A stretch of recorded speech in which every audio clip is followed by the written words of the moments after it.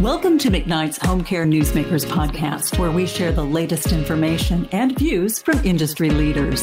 Hello, this is Diane Estabrook, staff writer for McKnight's Home Care Daily. A recent study by the insurance company Aflac found nearly 2/3 of American workers are experiencing at least moderate levels of burnout. Burnout has been exacerbated by the COVID-19 pandemic, and the problem has been especially acute among healthcare workers. Sharia Robinson Lane is an assistant professor of nursing at the University of Michigan. We recently spoke about the impact burnout is having on healthcare workers, including those in home care. I started our conversation by asking her to define what exactly burnout is. Burnout is really a level of stress. When you are just so stressed, generally it's related to your work, but it could be informal work like caregiving, where things just get to a level where it gets difficult to cope and you're not able to do your work in a way that you would normally do it optimally and maybe not be able to do it at all. And that's where it gets to the level where we talk about burnout. Gotcha. And I'm imagining that burnout might affect different people differently. Not everybody may experience burnout the same way. That's absolutely true. And a large part of that has to do with this idea that we all deal with stress differently. And so just like the experiences that we have over our life course allows us the tools to be able to deal effectively or ineffectively with different types of situations, burnout affects individuals differently, and how individuals crash and burn, if you will, can also be very different depending upon the situation, the circumstances, how long the person has been under stress, and the amount of stress that person has been experiencing can all affect what that looks like from one person to the next. What might it look like in a person? Is it, are there physical aspects of burnout? Obviously, probably emotional aspects of it, difficulty concentrating? Sure, it's all of those things. And so I think in the when a person is beginning to experience burnout, they're going to begin to have a lot more difficulty concentrating.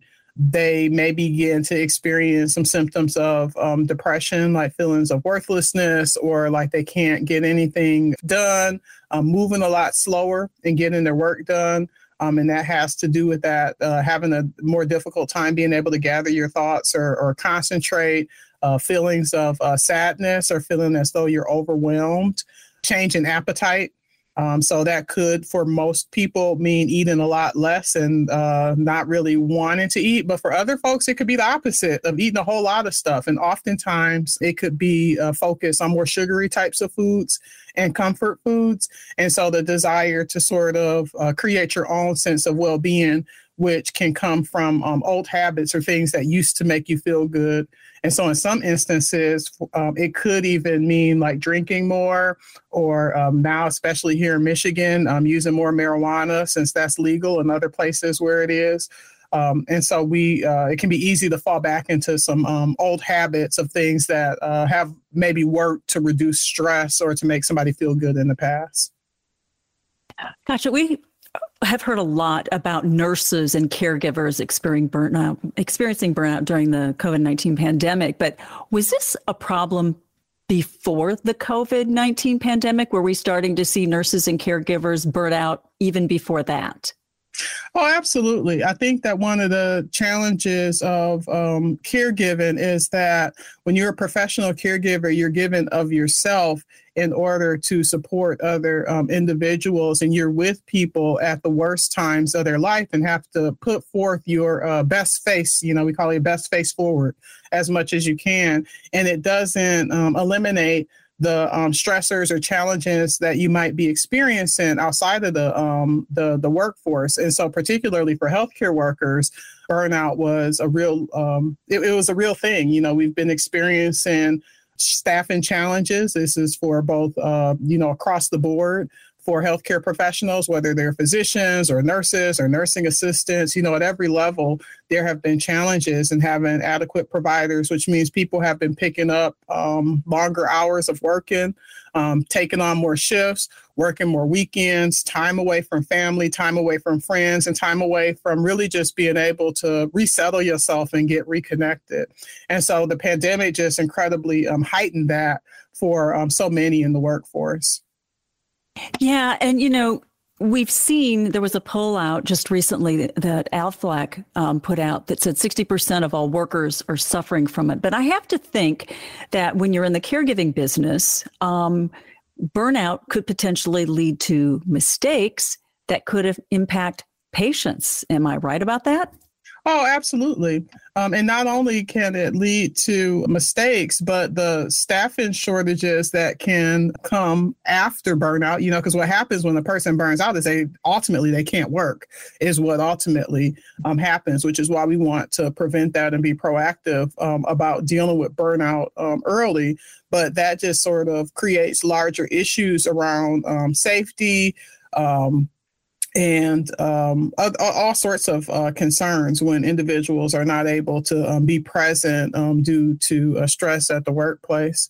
And I would imagine that if just looking at healthcare workers alone, and particularly during the pandemic, it's much worse because you are experiencing stress both at the workplace and dealing with your personal health, as well as the health of your family, and oftentimes being called upon in various spaces to sort of help others navigate the healthcare system.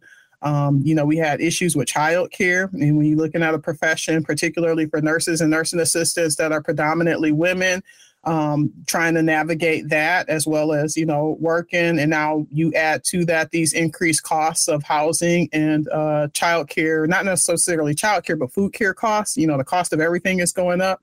It's a lot of stuff to deal with right now. So we've talked about the problem and kind of defined what it is. So now how do we address it and how do we come up with solutions? And especially at a time, as you just alluded to, that we have this significant caregiver shortage. So people are being asked to do a lot more with a lot less.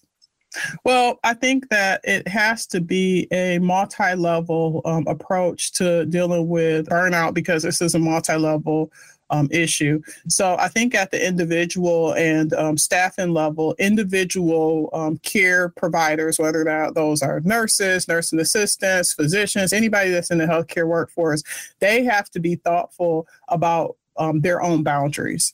So you have to know where you are with your own mental health and be really proactive about taking care of that. So if that means that you have to make some time for yourself to be able to get recentered in the evening and you need to shut yourself away in a room and be able to listen to music or go for a walk or do a little bit of exercise, you have to figure out what it is that you personally need in order to sort of maintain your own mental health. And for many of us, that also means getting some professional therapy and working, talking with somebody that is skilled, that's not just a girlfriend or, your wife to deal with some of the challenges that comes up, but actually talking with a professional, to help you to work through some of these challenging spaces and help you to reconnect with the things that worked well for you before. You talked about therapy and people going out and taking walks. Are providers, and when I say providers, I'm talking about agencies and hospitals and things like that. Are they recognizing this and are they building time into the schedule for nurses or caregivers to do that? And are they providing these people with access to, behavioral health specialists and that sort of thing? I think that there's a little bit of that. I think that organizations have, these employee assistance programs. And so, again, reminding folks that those types of tools are available because sometimes this sort of support, mental health support feels unattainable and can be expensive for some. But employee assistance programs often provide free mental health services, although they might be time limited. So a lot of organizations are doing that. Some have implemented different sorts of relaxation things into the break rooms. So there are small things that I think that organizations have done. Is there room for improvement? Certainly. Working more to create a relaxing space at work is helpful, but also being thoughtful about scheduling and not asking the same people to fill in or thinking about how much overtime a particular person has, to make sure that they have time to reconnect for themselves and to refresh themselves. And sometimes I think that staff can feel a personal obligation to be present and don't always know to say no. And that's when that manager or leader has to step up and help individuals to put their own mental and physical health first sometimes. And I have to think that it's probably hard for some people to admit that they are burned out. And if you are in a situation where you're a supervisor or you're an agency owner, what might you notice in an employee that might tip you off that this person is suffering from burnout and maybe you need to intervene? Sure. So I think watching their interpersonal communications, and so a change maybe in personality, where somebody who usually gets along with folks may be a little bit more sharp and quick with individuals, maybe having some challenges with patient interactions, or family interactions, depending upon what their type of work is and how they're interacting. You might see some changes in the way that they're communicating, more errors in the work that they're doing. They may start showing up for work late and it just not having the same type of diligence that they may have shown. So the main thing I think that employers want to be looking about is changes from typical behavior, where you can see that this isn't the same, person that, has started there. And the only way that you can pick up those types of things is getting to know your staff. And so if you are in the office all the time and behind the closed door or offsite or working from home, you really can't easily pick up on these sometimes what might be subtle differences in performance for individuals. And so I think instead of jump into let's nip this in the bud, I think that it's important to have build relationships and have some of these deeper conversations with individuals about what's going on, how are things going. And very good managers, one of the things that I've seen them do that works really well is building in time for relationship building into the week. So that might be having tea with the administrator or coffee with the administrator, and having them come and, chat and bringing in a little snack or, some good coffee. And inviting people for these conversations, every so often, and rotating it amongst various staff to get to know individuals, to talk about some of the challenges, what their personal goals are. And this is what helps to create this culture of belonging, which is really important. I think the Gallup poll has shown for a really long time that one of the things about employee retention that makes a large difference is that question about, do you have a best friend at work? And so it sounds kind of silly, but it really makes a large difference in individuals being able to feel connected and to ward off some of this burnout, and having another person that can maybe point out to you hey, you're slipping a little bit, what's going on? You made a really good point about people being connected and feeling like they belong. And a lot of our audience is home care and home health care workers. And these are people that don't go into the office, and they might feel disconnected from the people that they work with. How do you get around that issue with those people? Well, I think that we have a lot of awesome tools that are available and at our disposal for the home care field in particular. Most home care agencies are using iPads and phones of different types to be able to connect. And so have a group chat and keep it fun, and have one that's just for fun and for connecting, and then have one that's for all of the business stuff, so that things don't get lost around patient care. Little things matter. I think that a lot of times as business owners in particular, there's this idea that staff are always looking for things that cost money, but every way of being nice and showing that people matter doesn't cost. Something as simple as a good morning check-in and how are you doing? Did you get home safely? Asking about people's children. These things matter. In larger organizations, like I said, with the food costs and things being up, is there a way to make sure your staff are fed?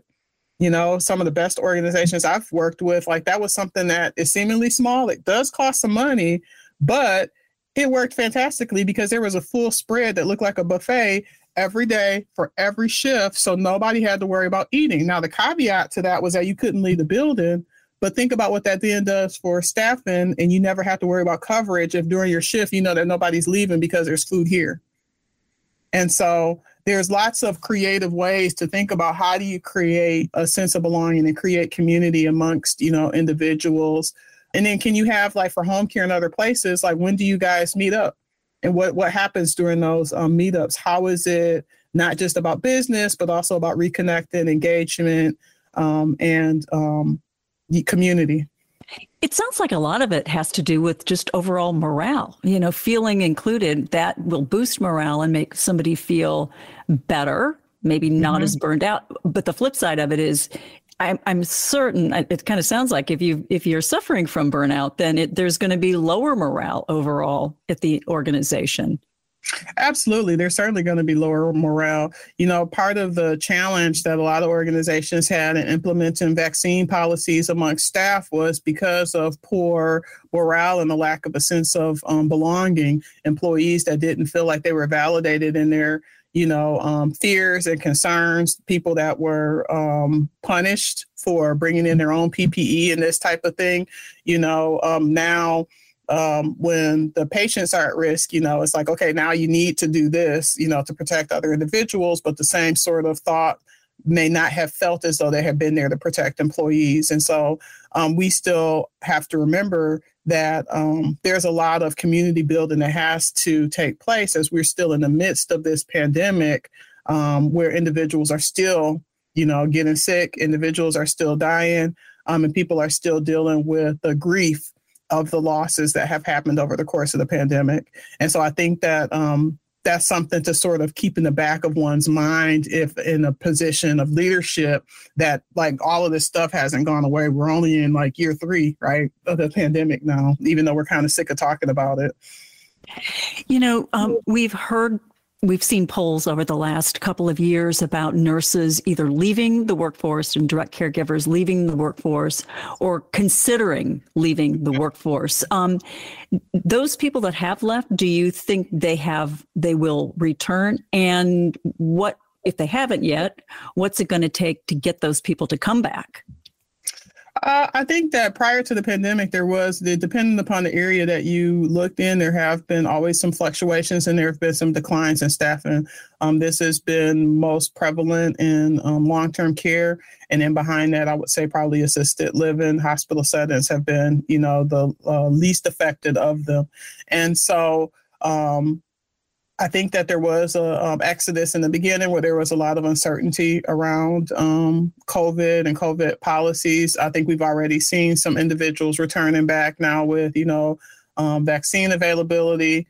And some of the individuals are still in these spaces, but they're doing other roles. So I think that's the other thing to keep in mind, that you have a lot of people that have been promoted into other sorts of positions. And so I think that we're always going to have some challenges in some spaces because there's a lot of negative stereotypes about some areas of care, like, with long-term care. But I think we've been making it work for years. We've continued figuring out how to get staffing. We know that people have to be taken care of, and we know that our loved ones need care that we often can't provide by ourselves at home, which is why these spaces continue to exist. And so we're going to continue to find people to take care of the folks that we have in these spaces. So I think that we'll figure it out. I don't think that this is going to be, a permanent problem where we're going to have to come up with something new. I think that we'll figure it out. Great points. Sharia Robinson Lane, thank you so much for joining me. Thank you. Thank you for listening to McKnight's Home Care Newsmakers podcast. For the latest in home care news, visit McKnight'sHomeCare.com.